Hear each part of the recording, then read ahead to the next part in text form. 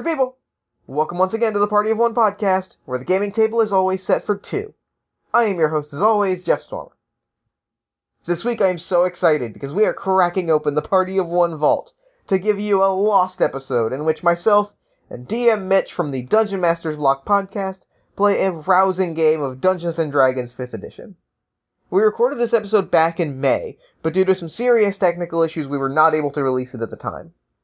I have to give a huge shout out to Mitch. He did a tremendous amount of work bringing this episode back to life, re-reproducing a lot of material. Super kudos to you, Mitch. Thank you so much for this, because this is a great episode, and I'm so excited to finally get to release it. The Dungeon Masters Block, if you're not aware, is an amazing advice podcast for DMs, featuring really helpful tips on everything from running games, to improv techniques, to storytelling structures, to two-player games, featuring a certain particular expert on the matter. Haha. Whether you're a seasoned vet or a newbie, you're gonna find something on that show that'll help you and challenge you to think about the way that you run games. I cannot recommend it enough. You can find a link to the Dungeon Masters Block in the show notes. Dungeons & Dragons is a fantasy adventure role-playing game by Wizards of the Coast, in which heroes go on magical journeys and fight mythic beasts to amass wealth and power and ascend to the heavens as gods. It's an interesting premise, and I'm excited to see how it plays. I kid, but 5th edition has some really neat ways of approaching two-player play, and I'm excited to see how they shake out. A link to more information can be found in the show notes. If you're on the East Coast, be sure to check out Metatopia on November 3rd to the 6th. It's one of my favorite events of the year. There's playtests and panels and boozing and schmoozing. I'm going to be there the whole weekend. I love it. And in fact, I'm going to be a part of two panels that weekend. I'm going to be part of a microgames panel with James D'Amato and Lizzie Stark on Friday. And then I am moderating a two-player games discussion with Jim McClure, Alex Roberts, and Russell Collins on Saturday. I am unbelievably excited and terrified. It's going to be a blast. If you are in the area, you should absolutely check it out. A link to more information can once again be found in the show notes. And with all that out of the way, let's crack open the vault and throw it over to me in the past so he can get started with the show. Take it, past me. Thanks, future me. This week I am joined by DM Mitch. DM, Mitch, how you doing? I'm doing really good. I'm super, super pumped to be here. I am very excited to have you on the show. So, up top, let's talk about what you've got going on. Introduce yourself to the listeners at home. Talk about where they might know you from, and if they don't know you from them, where they should know you from. Yeah, sure. So, hi, listeners at home. I'm DM Mitch.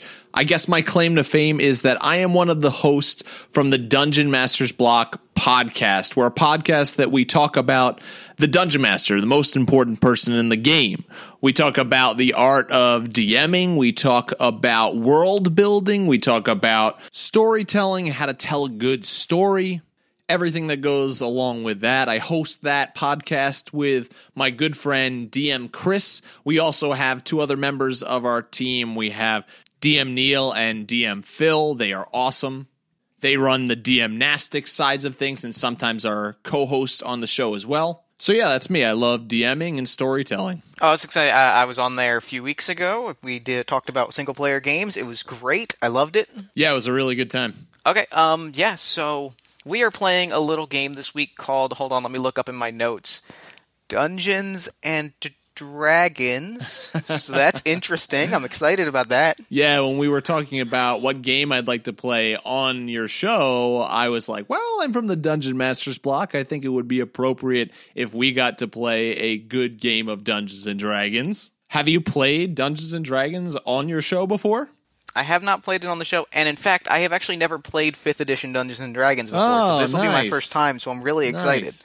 I think it's going to be an interesting first time, especially considering the character that you're playing, which now... Yeah, I've kind of thrown you into the fire here a little bit, haven't I, with the game? I can't put into words how excited I am to dive into this.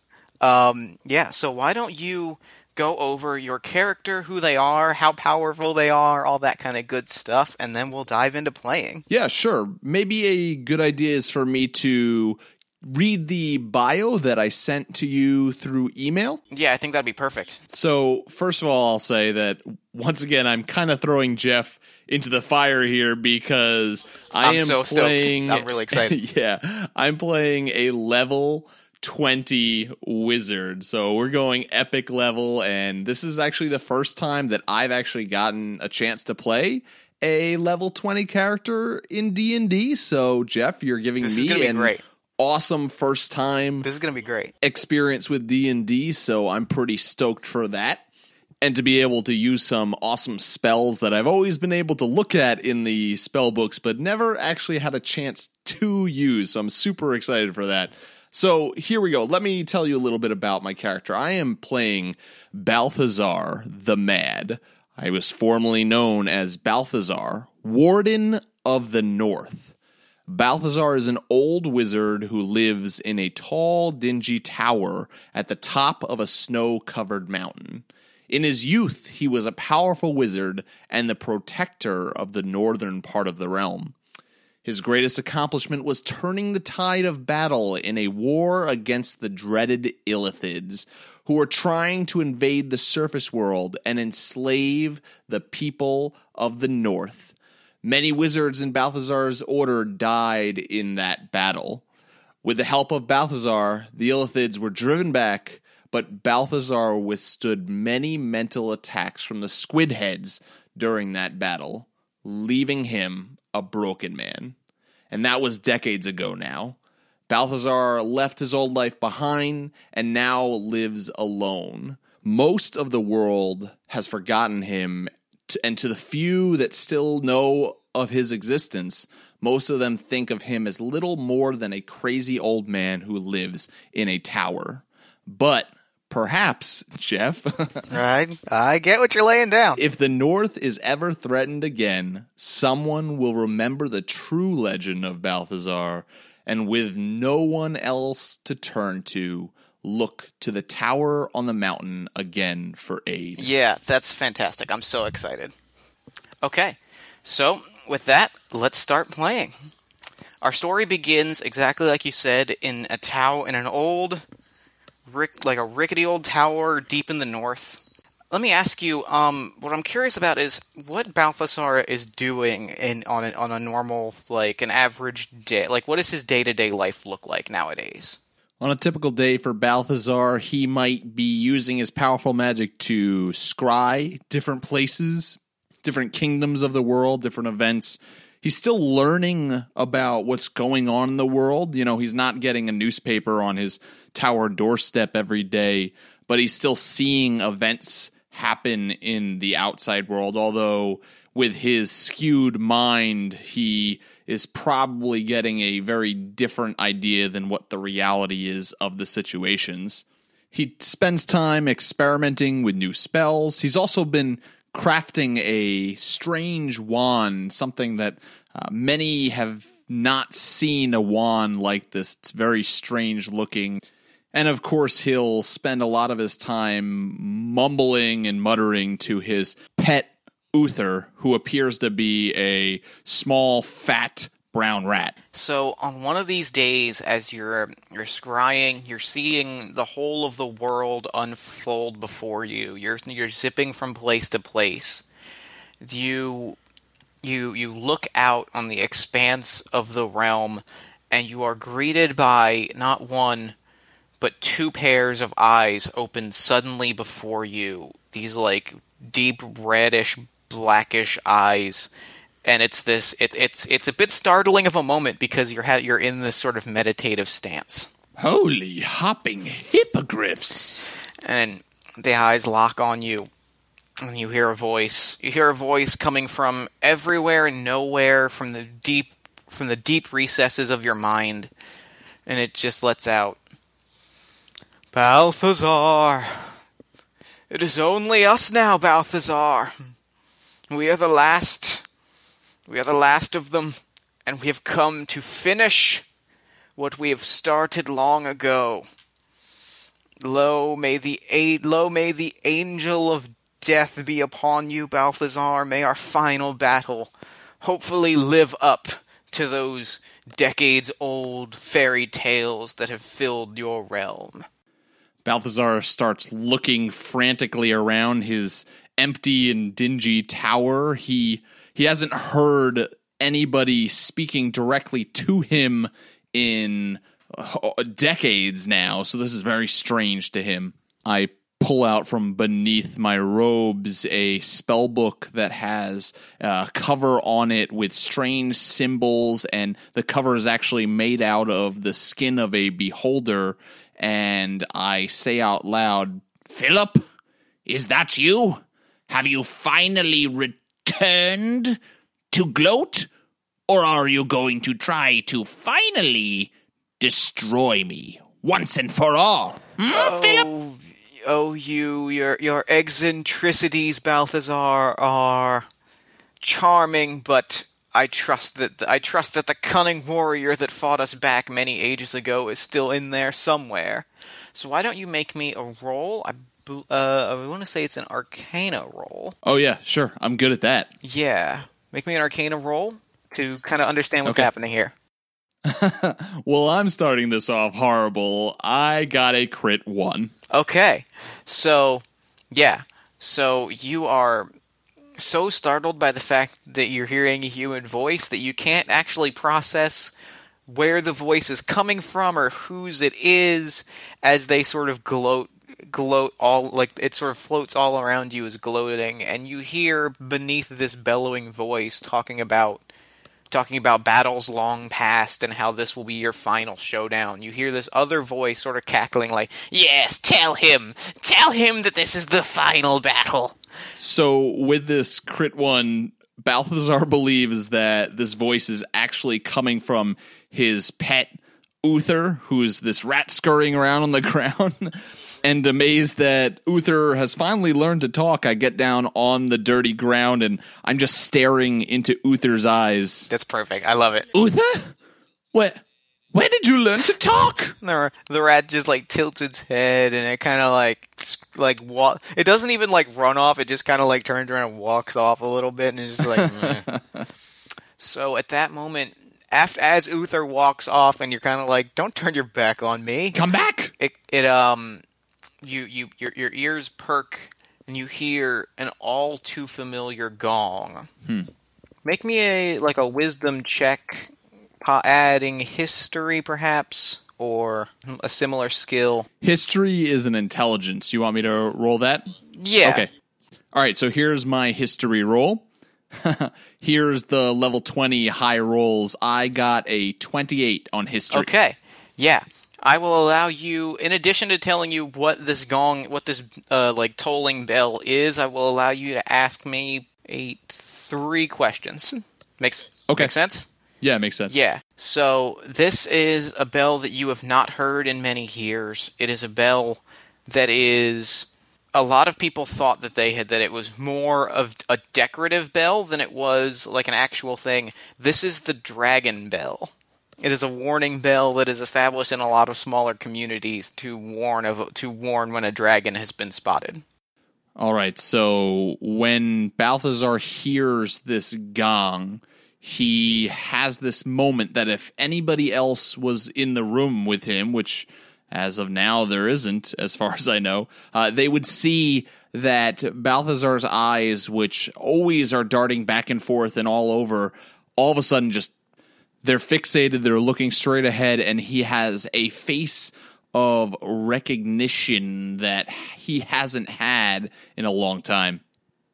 So I guess the first question I'd want to ask you as DM is, where is this bell? Is there more than one of these bells?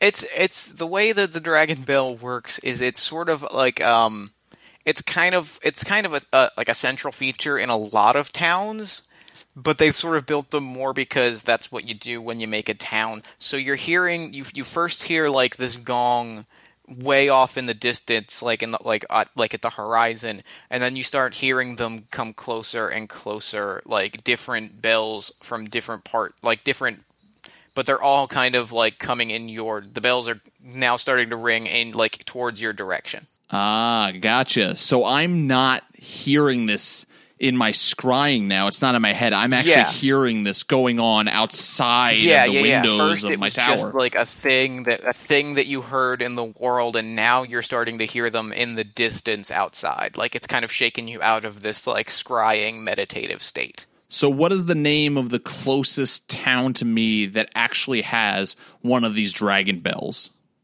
Sure, that would be the town of that would be the small trading community of Etzelfritz. It is, I would say, by foot, it's probably a few days' travel, because you have sort of positioned yourself away from like society. So it's a few days' travel by foot, a few days, like a little bit shorter by horse. By dragon, a few minutes. Yeah, I imagine. So I guess my last question would be, how long has it been, if ever, since I've heard the sound of one of these bells? Since you've heard this bell, not since before the Illithid invasion that has sort of driven you to your current state. It was not since your sort of glory days that you'd heard the bell, and it was not uncommon for you to go and take down one of these dragons. Balthazar will go over to the corner that Uther is rummaging around, eating scraps off of the floor, and he's going to pick up Uther. He's going to hold him, and he's going to just start nervously petting him, and he's going to walk towards the balcony of this tower. Balthazar begins scanning the horizon, looking towards the town of Etzelfritz, seeing if he sees anything on the horizon. Looking for anything strange, hoping not to see something large with wings, and he'll lift up Uther to his face and just say, Uther, the dragon bell. Have the dragons returned?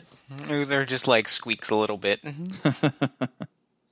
So, yeah, as you look out, you lift up Uther, and it starts to kick. It starts to kick and wiggle a little bit because, small on the horizon, but getting closer and closer and larger, is a large blue dragon that is seemingly coming directly at you. directly towards the tower. Oh, Yes. okay. Not towards the town, but towards the tower. No, All right. directly towards you. Yeah, you in specific. Okay, so I see this dragon coming, making a beeline for me. How far do I think this dragon is from the tower right now? At this point, maybe 2-3 miles.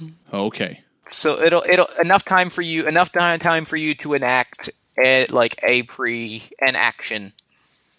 Like if you have a pre-encounter plan, enough time for you to enact exactly one thing. Yeah, I think I know exactly what Balthazar is going to do. So Balthazar has not seen any kind of action for a long time. Okay. So in reality, I think Balthazar is actually kind of freaking out right now. His bravery has kind of been lost to him over the years. So immediately when he is hit with the fight or flight response, he holds tight to Uther, and he's going to cast planar shift on himself. Okay. And he's going to transport himself to another plane of existence entirely. He just wants to escape from this blue dragon. Okay. So I can specify a targeted destination. Okay. However, I think that at this point, Balthazar has lost his sense of direction when it comes to planar shifting. Okay. And on top of that, he's totally freaking out right now. So I'm just going to leave that up to you as the DM to decide wherever I end up after casting this spell. I think so. What happens is you cast the spell, and time and space sort of begin to warp around you as you shift from this world to another.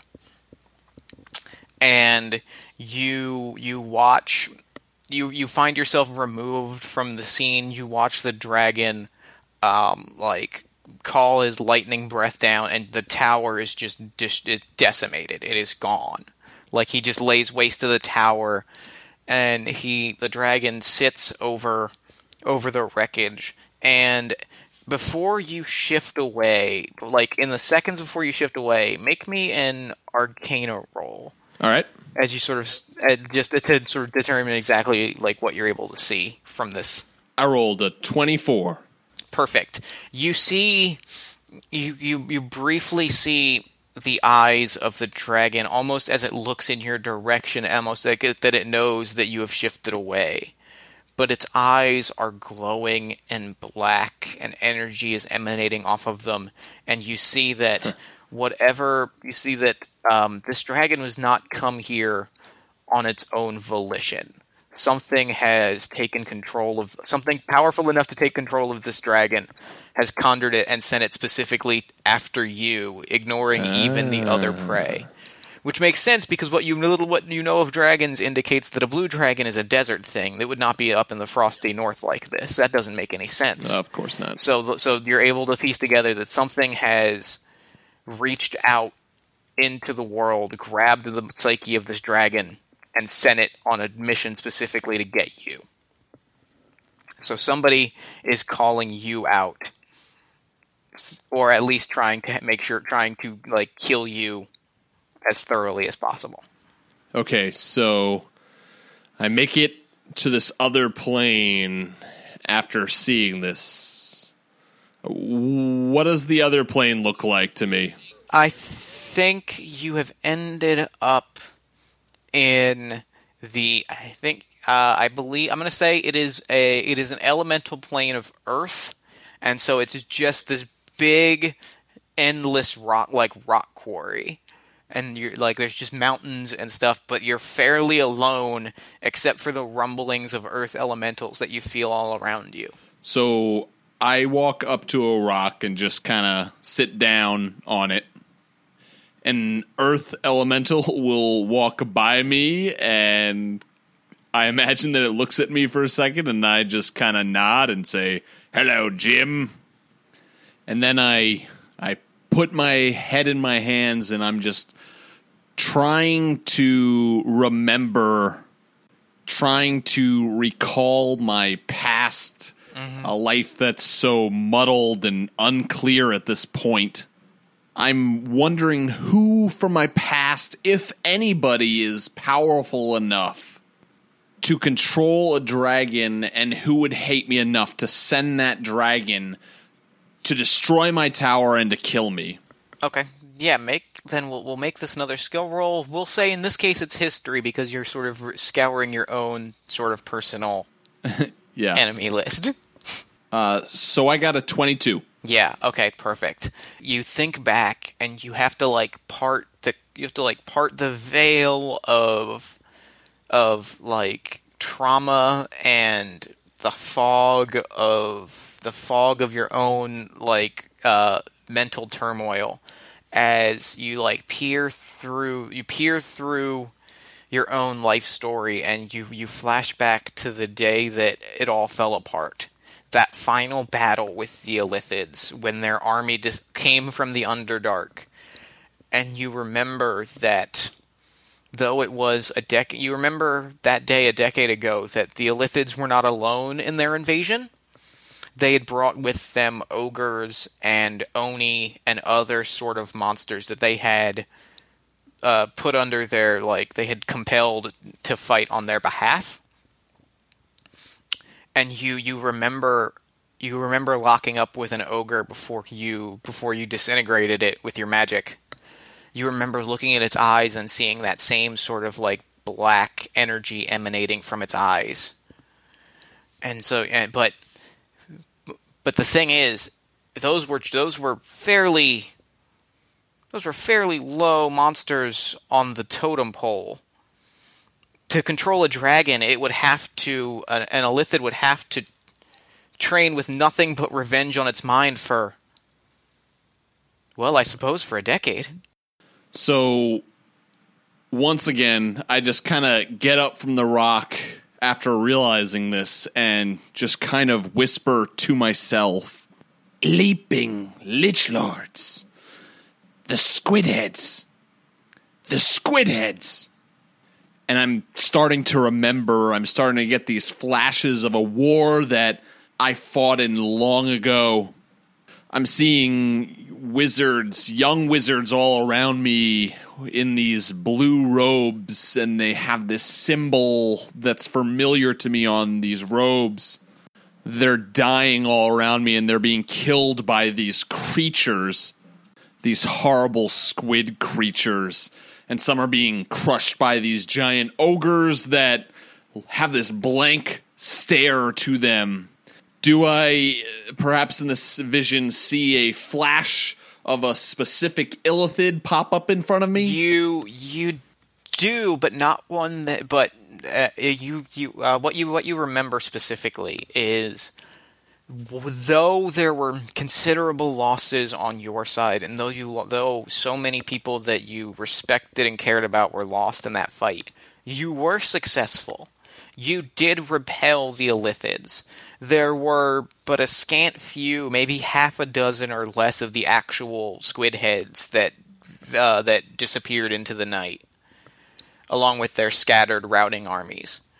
You remember that those that ran away were largely, they didn't necessarily walk away. They were carried away by the people that they were controlling. So as you think back, you begin to think back on what was said by the voice that seemed to summon this dragon, that there was only us now. There were only us now. We were the last of them. That sort of thing is starting to emanate in your mind. Yeah, so now the cogs in Balthazar's head are slowly turning, I think, in the right direction. So he's looking at Uther in his hands, and is he starting to get the sense that it wasn't Uther speaking, but it was this terrible feeling of his mind being invading? I mean, Balthazar knows that he's not all there anymore, but maybe is he starting to figure this out? Very much so. It's that there's that moment of realization when he looks at Uther and he's like, "Can you talk?" So with that, I think that at this point Balthazar has gotten up from the rock and he's just wildly pacing back and forth. He's got nothing on him right now except some strange trinkets hanging off of his robe, and of course he's got Uther in his hands. And he's kind of roughly and not thinking about it, petting Uther as he paces back and forth. I imagine that Uther's kind of scrambling, trying to get out of his grip. And I imagine that Balthazar is just mumbling to himself about a past war and wondering what he is supposed to do from here. And I think it's going to be about an hour that he's going to continue to do this. As you walk, one of the rocks that you're pacing on says, "Lower, lower." Oh, yeah, right there. Oh, that feels... Oh, yeah, perfect. I've had that kink in my back for a week. Oh, yeah, so not even thinking about it, Balthazar just paces in that same spot, just back and forth, back and forth. It's like, yes, oh, this is great. Yeah, even though I'm totally focused on something else, I'm unconsciously doing exactly what this rock is telling me to do. Yeah. So, after about an hour of this, I think that Balthazar is going to plane shift back to my home world. I want to appear... there's a cave in the mountains about 100 feet away from my tower. I'm not ready to jump back to my tower just yet. Sure. So I think I'm going to plane shift back into that cave. Okay. You plane shift back. Now that you have a destination in mind, and now that you're kind of starting to draw on the Balthazar that once was, you're able to plane shift back. There's no sort of distortion of time and space. You just literally you say the words and you're just there. So you are exactly in the cave where you want to be. You look back at the tower, and it is in rubble. Smoldering, like scorched earth rubble. Do I see a dragon anywhere to be found? No, the dragon is long gone. The dragon has departed, and you notice that, unlike normally when a dragon departs from or comes and goes, you do not see the same path of destruction that you would see when a dragon flies around. This dragon flew with a purpose. None of this makes sense. Or does it all make sense? I start to head back carefully to the rubble of my tower. Once I'm there, I start looking amongst the rubble for something. I'm looking for what appears to be a normal walking stick. Okay.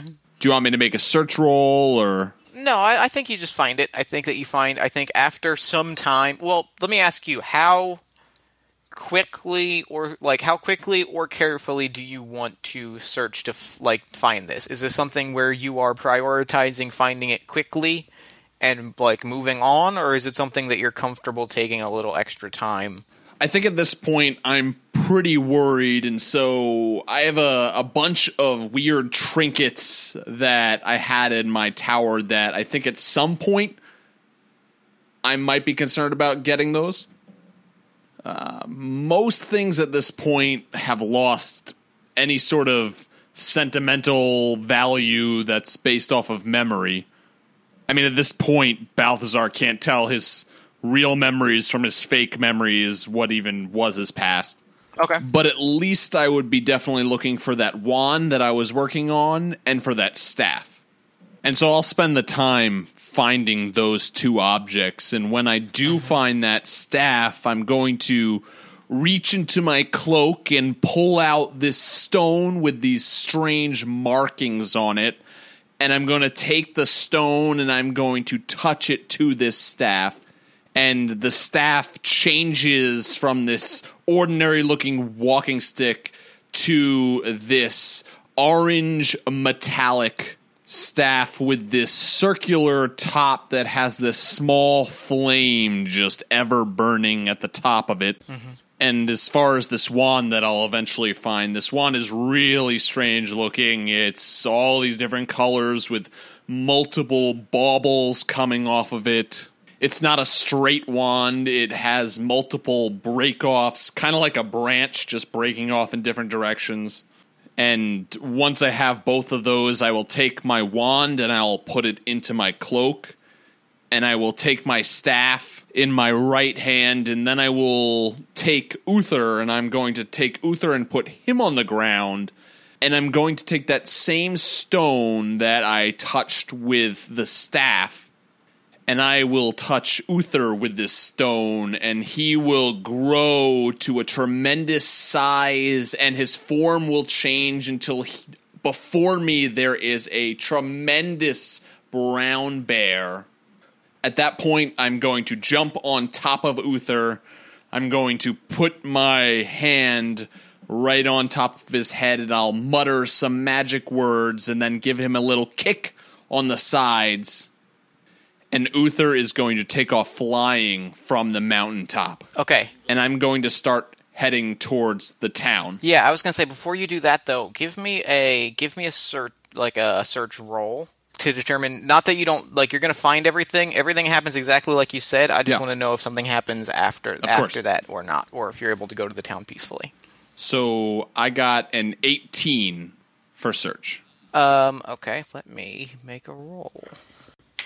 All right, yeah, you have, as you head towards the town, as you depart, you look back briefly over that home that was kind to you for so many years, that is now in ruin, and you start to see pieces of it pick up, just like fist-sized stones that you pick up, and you see the rubble moving around, and you see something is peeling through the rubbish or the wreckage, looking for you. Like, you can gather that it's hunting for something. Oh, like after I left, I see this. Yeah. So you've managed to find your things and depart before this thing arrived, but whatever it is, and like I said, and you're not actually seeing a body, you're just seeing, like, the stone pick up and, like, turn around a little bit and then get tossed to the side. So whatever is there, something was sent to confirm your death, but you were able to, outmaneuver it. Yeah. But it's still close on your heels because it rolled a 17. I will pull up on Uther's reins and try to get him to fly up amongst the clouds that are all around this mountaintop. Hopefully I can hide from whatever it is that's scrambling through this rubble of my old tower. But yeah, once I'm up there, I still want to head in the direction of the town. I have plans to talk to some of the people that live there. Okay. You arrive in Etzelfrins, and it is a big deal because this is a dirt poor farming community. And then Flying Bear. This is like a dirt poor community. There's not much going on. So, like, the people of the town, when Balthazar, the Warden of the North, shows up in their town, it's a big deal. It's a big to-do. So, the Lord of this small community is, like, there to greet you upon arrival because the hubbub has been so massive. And alongside him is the court mage for this small town. Is the only person, like, of real... These are the two people sort of note in this small town. So does it seem like any of these people of this town recognize me for who I was in the past? Or is it more just the idea that, whoa, this guy came in flying on a bear? There's definitely a lot of that. Yeah. I'd say it's equally split between, hey, there's a guy in the flying bear... hey, that dragon flew away, so this guy on the flying bear probably, like, did whatever he did had to stop that dragon because we're not dead. Yeah. And then the third thing is they've probably heard, like, tall tales of the North and how he repelled an invasion a decade ago and no one's seen him since. So there's a lot of different things. It all adds up to this guy is important, even if we're not 100% sure why. So, can I, like, roll a perception check as I land my bear, Uther, and I start moving through this small town? Do I hear anybody calling me by perhaps the name that I'm not too fond of, Balthazar the Mad? Yeah, make me a perception roll. I rolled a 21 perception. I would say you definitely hear a few of the... I would say you don't hear... Like, you hear a few of them on the outskirts. Okay. Like, the people that are rushing up to you and, like, making a big thing and laughing and getting all excited are definitely not calling you that. But there's a few, like, cranky old men, like, in their windows, like, that's Balthazar the Mad, I'm not going to see him. That's what they call that guy. I want to lock eyes with the closest one of those guys to me, and I'm going to mutter a few magic words. And depending on a will save for this commoner, he will turn into, of course, a newt. Well, he rolled a 15. So I assume that's not enough, but no, that's not enough. Not enough at all. I didn't think that was enough. Yeah, he turns into a newt. The crowd, there's a hush that falls over the crowd. The court mage, like, rushes over to him and starts, like, prepping a ritual to try and fix it. And the Lord is like, you'll have to forgive me. I am a bit confused. You seemingly saved us from a dragon. You caused a dragon to flee, come into our town, and now you are hexing our population. Please help me understand. He is late 30s, early 40s, middle-aged. I will look right at him and I will say, Boy, I am Balthazar, the Warbler of the North. Do you know who I am? I believe so. I know the Warden of the North, but yes, I'm getting ahead of myself. Yes, I know who you are. Yes. Oh, the Norden of the Wart. That's what I said. Perfect. Have you seen the Black Eyes Blue Dragon? Yes, it flew right overhead. Thank you, I suppose. I'd love to hear how you felled it, how you forced it to flee. The Squidheads. The Squidheads are back, boy. You must prepare to leave. The entire town must leave. Where's the, closest fortress or place that would actually have protection against this? That would be the city of Caldress, which is somewhere to, the southeast. So I address this young man and I just say, Boy, leave for Caldress with all of your people immediately. The Squidheads are returning. And tell whoever the Lord of Caldress is now that they must prepare for war. Everyone, you heard him. It's time to leave. So I do trust that you will be heading there yourself to make this right. I mean, you were the one that stopped them so many years ago. Or at least that's what I've heard. I just stare at him with this blank expression, and there's this sudden raising of my eyebrow, I haven't even thought of doing that until now, and I wasn't even expecting that question, and so I just say, Who? Me? Of course. Of course, you are the Warden of the North. You are the last standing of the wizards that repelled this invasion. Frankly, I'm not sure that the entire army of Caldress could match what you can do. Surely there must be new, younger, ampler wizards than me in the Blue Order now?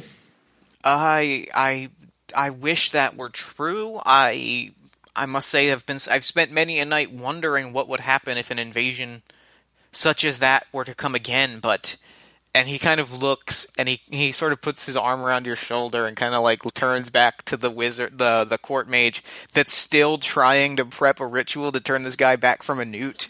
And he's starting to make lines in the sand, and then he I scuffed it. I gotta start over. Oh, okay, all right, I gotta start over. He's flipping back to the start of the book. And he's like, is this guy perhaps wearing a robe that is the color of and having a symbol of the order I used to be a part of? Oh, yeah, definitely. That is definitely what is happening. And he's like, there have been few people willing to join since they saw what happened to the Blue Order. Those that have are... Well, they lack the blood of a hero, if I'm being 100% honest. At which point the mage looks over and waves at you real awkwardly, hey, it's, and he's showing you the robe, look, it's yours. Bloated bugbears and Balrogs. What has the Order been up to? I've been gone for somewhere between 3 and 150 years. Something like that, yeah. And he's just still right back on there. He's drawing the lines in dirt with his toe, and he's like, I just kind of start shaking my head, and I turn and I get back on Uther, not saying another word to this guy. And I start to move out of this town. I don't know if he tries to stop me or anything, but I start to move out, and as I move out, I'm just yelling, Leave for Caldress immediately. Tell them to prepare their armies. The Squidheads might be on their way as we speak. We shall. But good luck. Good luck, Balthazar. Balthazar, Warden of the North, I think is what your name is. I'm a little confused. Good luck to you. As he's waving, and everyone's waving. And the mage is pushing people over to be all the way in the front as he waves as you depart. So where are you headed? I am going to head out of town and start heading in a direction, not exactly willingly, but more in a daze. I'm not flying on Uther, we're just walking right now. But we are heading in the direction of that terrible battle that I fought in and so many died in so many years ago, I know that there is this large crater in the ground from where all of these creatures came from. And I know that's exactly where they also retreated to. And so I'm heading in that direction. Once again, not flying. I'm kind of struggling with myself.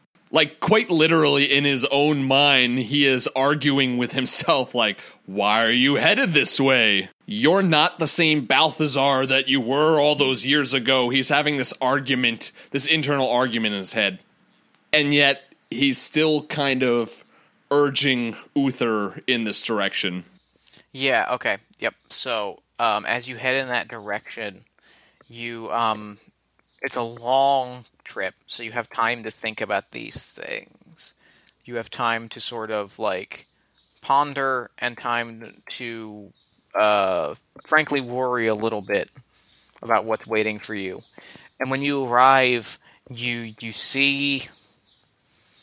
Sure enough, you come upon the very monster, or the very thing that you suspect summoned the dragon out, that reached out to you throughout through the veil of the cosmos. That thing that has been that it laid down this challenge. But there is no army to be seen. There is no dragon. There is no army. There is no such thing. What is waiting for you is two of these squid heads, two of these illithids, these mind flayers. I stop immediately. I halt Uther. In my mind right now, I have this voice that's just telling me, turn around, go back, run. Not this again. And I look across this field, and of course there's nothing there right now, but I start to see wizards all around, dead, lying on the ground, a mix of blue from the robes and blood red.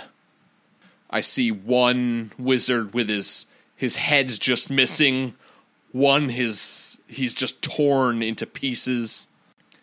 People that I can't remember their names, but their faces are all too familiar, and they're just calling out to me for help. And that powerful feeling is the thing that's keeping me here, keeping me in this spot, and not allowing me to run.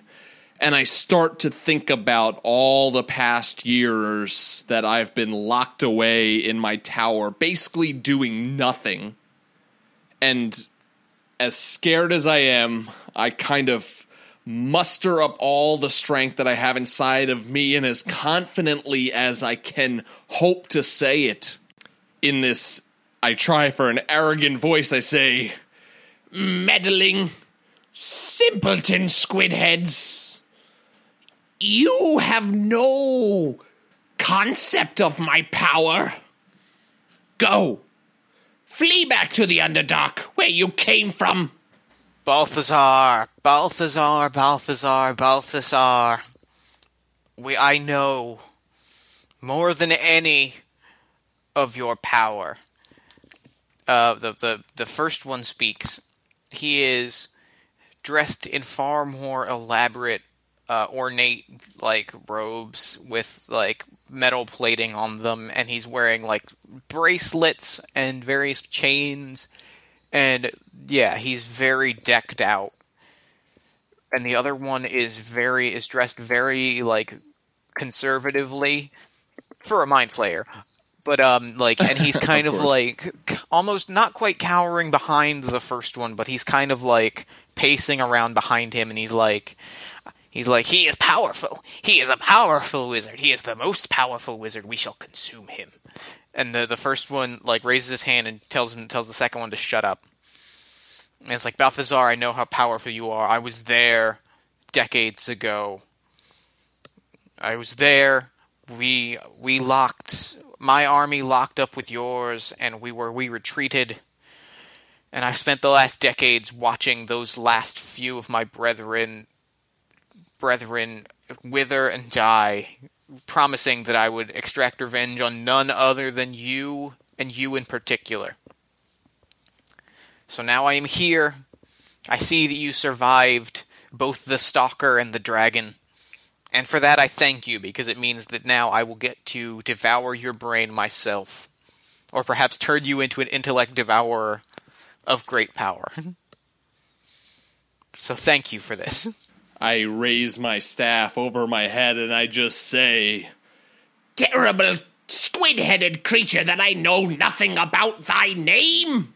Do not pretend that you understand anything about feelings, such as love for others, such as loss. You know nothing of this. You only care about power and yourself. I bid you now flee before I am forced to destroy you, to pop you like a snot bubble. He looks at you and he says, True, there is certain power and prestige that comes with being the last great of the Mind Flayer Arcanists, and perhaps I may have severed a few throats to further along my ascension to that status, sure. But this moment between us is nothing but genuine. I shall not flee. My associate shall not flee, and you shall know Kalik Zaru as the Mind Flayer that even toppled Balthazar the Mad. so as he is giving this classic villain monologue. Oh, you should see my hands right now. They are dancing.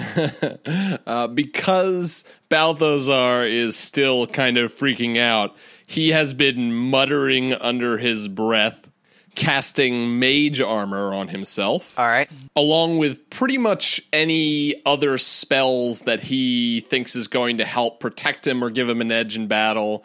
He's casting Dark Vision on himself, just in case. Just in case, you never know. Even though Uther has it, he's casting Fly on himself as well.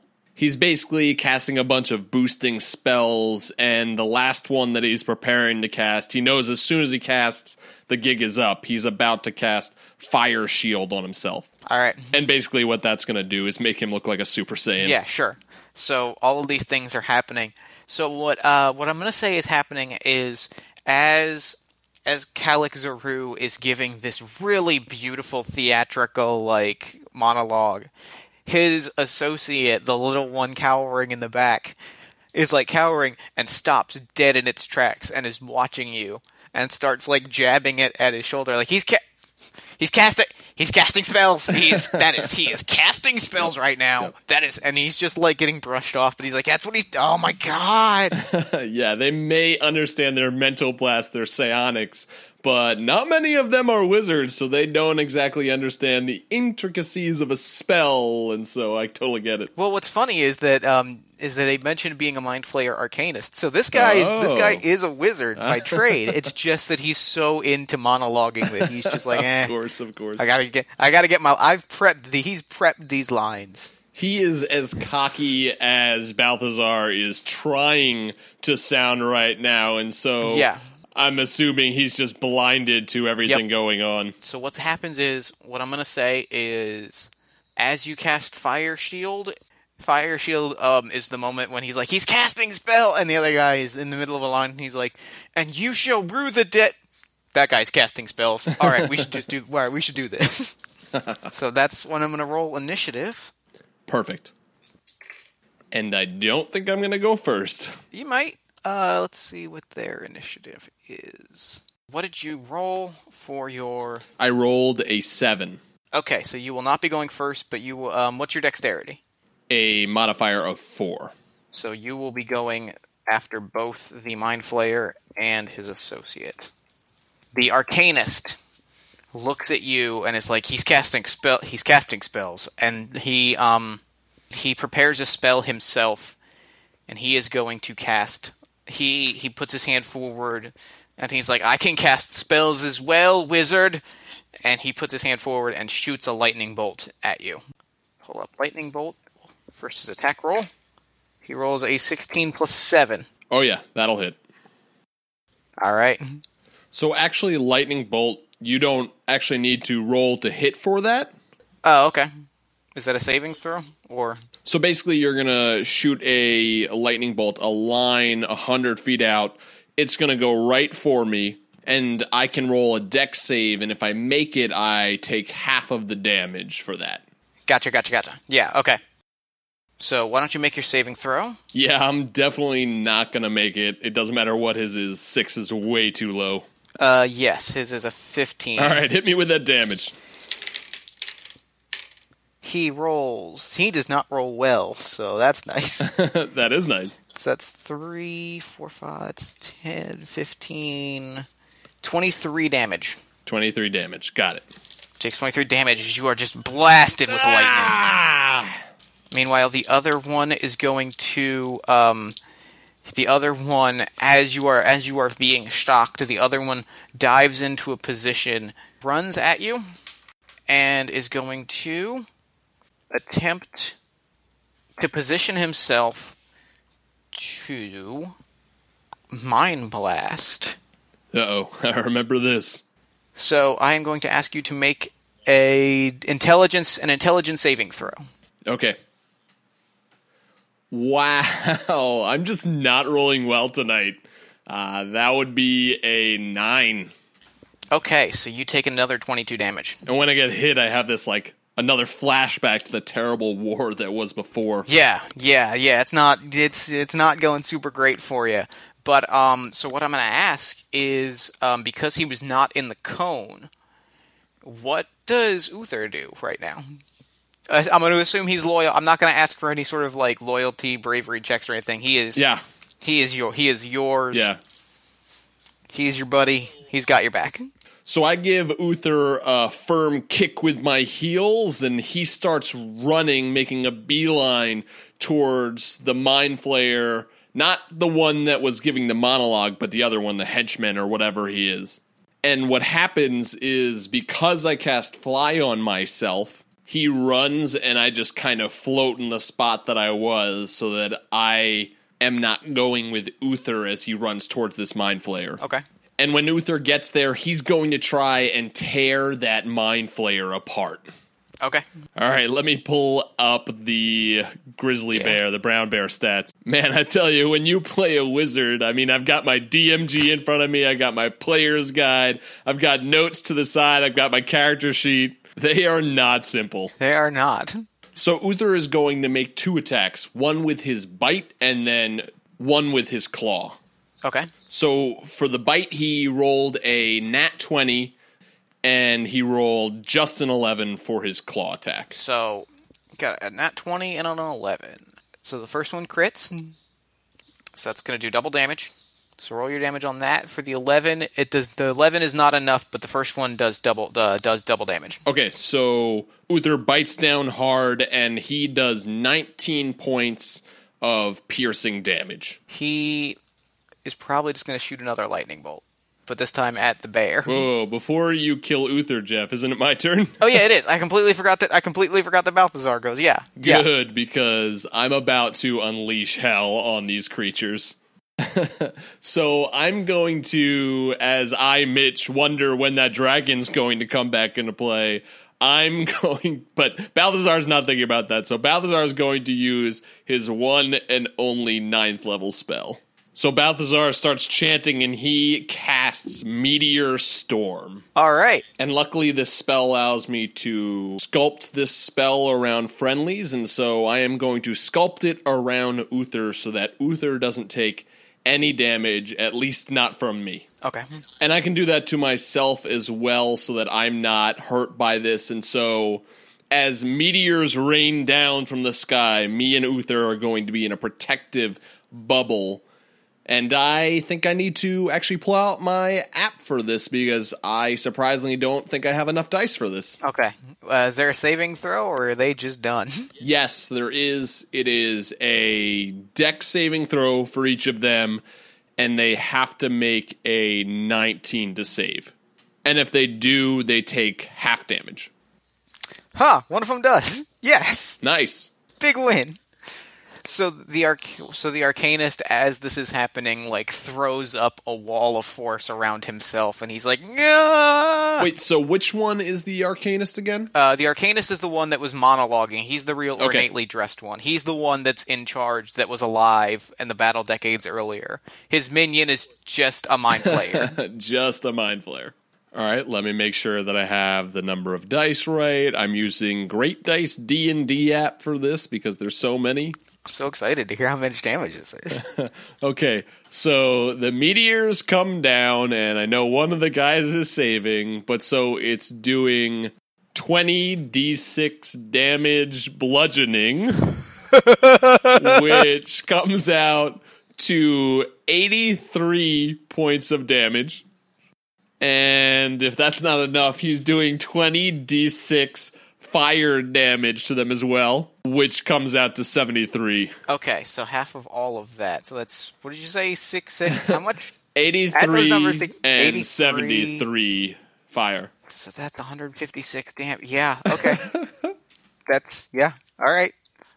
So he puts up And half of that would be 78. this wall of force around himself, and he's like, I can cast spells as well, and he puts his force, and he's just, it's over. Like, he's just wiped off the map. He's just gone. Wait, both of them? Both of Well, them? the other guy, like, didn't he? The other guy was already mauled by a bear, and he's just gone. Like, he was eviscerated, and then Eviscerated. Like, it's just ash and boot. Yes, Ash and There's Boot. just nothing left of these, as Uther and Balthazar are just standing there, looking around, and you're like, oh, well, that was fun. Well, what do you know about that? I still got it! So, This has got to be the greatest game of bingo that the world has ever seen! so at that moment before you, like, the shadow comes, and the dragon lands in front of you, I it knew looks it. I around. knew it. and it's like, I could probably take you. But you just conjured a meteor shower, and that's... And I have more, plenty more where that came from! I say completely bluffing. So, I think that the dragon is looking at you, and he's like, tell me why we shouldn't do this. So I'm going to address the dragon in his native tongue in Draconic. Sure. And that causes him to reel back just a little bit, but then he kind of nods. And game recognized game. And so I'll say, Dragon? and I'll give him a little bit of a bow. And I'm being very cautious because I know that blue dragons are typically evil, but I'll still bow and say, Dragon? What is your name? My name is Blue Dune. The Blue. so much blue. Parents weren't particularly creative. Great! Blue Dune the Blue. I am Balthazar. Perhaps you have heard of me? I am the Wester of the East. And I might add that I am the one who freed you from these creatures.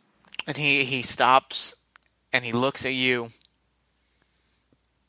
I on the one hand, I want to devour you and absorb your power. Like, that's full disclosure, that's where I'm at. I understand. That does sound appealing. On the other, you do have a point, and you did just summon a meteor shower. I do, and I did. So the deal I will make you is this. Take me home. Use your magic. If you can use your magic to take me home to the deserts of the East, we're good. We're all good. Blue Dune, that sounds to me like a good deal. But may I perhaps propose to you a better one? Sure, yeah, I like better deals. I This is my mutual friend over here. His name is Uther, and he needs a rest. And I kind of wave to Uther, who's already sleeping. He's done with the battle. He is my mount, but he is asleep right now. You say that you wish to eat some delicious, powerful creatures? In general. Well, you see this big gaping hole right here that leads underground? Yes. Well, I propose that I take a spot respectfully on top of your back. Respectfully. That's the key word. Yes. RESPCT. Find out what it means to me. I will. And if you shall allow me to ride with you, we shall ride into that hole, and we shall find some delicious calamari to devour. Perhaps I shall try some as well.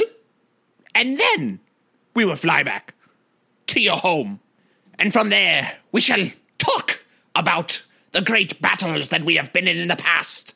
And we shall become bestest friends and do karate together. I love doing karate. I'm in. I love doing karate. And he leans down and you hop on his back and you go off to unleash a wave of carnage on the Underdark. Yes, perfect. And that's game. That's Dungeons and Dragons. Oh, so perfect. Greatest ending to a D&D game ever. Thank you so much, Jeff. That was awesome. That was super fun. I loved it. That was great. Man, I as a level 20 wizard, I'd heard that epic level campaigns were all about who got to go first would win the battle. I didn't get to go first, but man, that one spell, level 9 spells are crazy. Well, it's one of those things where I was like, he made the save. He might make it. He said, and then you said the first amount of damage, and I was like, he made it. He's going to actually have a second round. No, he's not. No. Okay. Nope. He's gone now. I think it actually would have been quite the battle afterwards without another level 9 spell if that blue dragon had turned on me. But I liked that ending way better.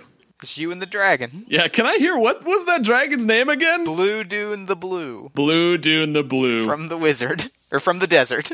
Oh, that was great. Mitch, thank you so much for coming on Party of One. Thank you so much for having me. That was great. So why don't we run through where people can find your work online? Yeah, perfect. So if you want to follow me personally, you can follow me on Twitter at DM_Mitch. I am part of the Block Party Podcast Network. I am a host on the Dungeon Masters Block podcast, where we talk about dungeon mastering, world building, storytelling. That's pretty much what we focus on. Jeff has been on there. You should go check out his episode for sure. Yes. I'm also on the GM Showcase, which we showcase a new GM every single month. It's an actual play podcast. Jeff will be on there, so keep your ears out for that. And I also run a podcast called Geek Wars Podcast. That isn't out yet, but just keep your eyes and your ears open for that, for the release date of that. And then check out all the other Block Party Podcast Network shows, like Story Arc and We're So Bad at Adventuring. Check those shows out. And Jeff, thank you so much again for having me on. This was awesome. Yes. Thank you so much for coming on Party One. This has been a blast. I'm going to throw it over to me in the future so that he can wrap up with the show. Take it, future me. Thanks, past me, and thanks again to Mitch for coming on to the show. That was awesome. D&D 5th Edition worked really well with a single player. I was very impressed. I was not sure how it was going to play going in, but whether intentional or not, they include budgeting tips for a single character in the DM's guide, which means that you can account for the difference in balance and challenge rating and such for a single player really easily, and so it was a really natural fit. You'll be seeing it again for sure real soon. Be sure to check out the Dungeon Masters Block and the Block Party Podcast Network. Mitch and the Dungeon Masters Block crew have created an amazing bunch of podcasts, all of which sound really cool and exciting, and I cannot wait for them. There's GM Showcase, which is an actual play starring various notable personalities. There's Geek Wars, which is a geeky trivia contest. Story Arc, which is short fiction. And We're So Bad at Adventuring, which is a weekly fantasy-themed audio play. They're all really cool. You should check out all of them. You can find links and more information about them in the show notes. You should also follow DM Mitch on Twitter at DM_Mitch. Follow the Dungeon Masters Block at DMs_Block on Twitter. And then follow the show on Twitter at Party of One Pod, like it on Facebook at facebook.com/partyofonepodcast, and if you really enjoyed the show, consider telling a friend. iTunes reviews, social media shoutouts, and word-of-mouth recommendations are a tremendous help in helping the show grow and us to do bigger, better, and cooler things. Party of One is produced by Jeff Stormer and Jen Frank. This episode edited by DM Mitch. Thanks, Mitch. Music for the show comes from the song Infinite Lives by Mega Ran, featuring the D&D Sluggers. That's it for me. Until next time, party people, thanks for listening, and party on.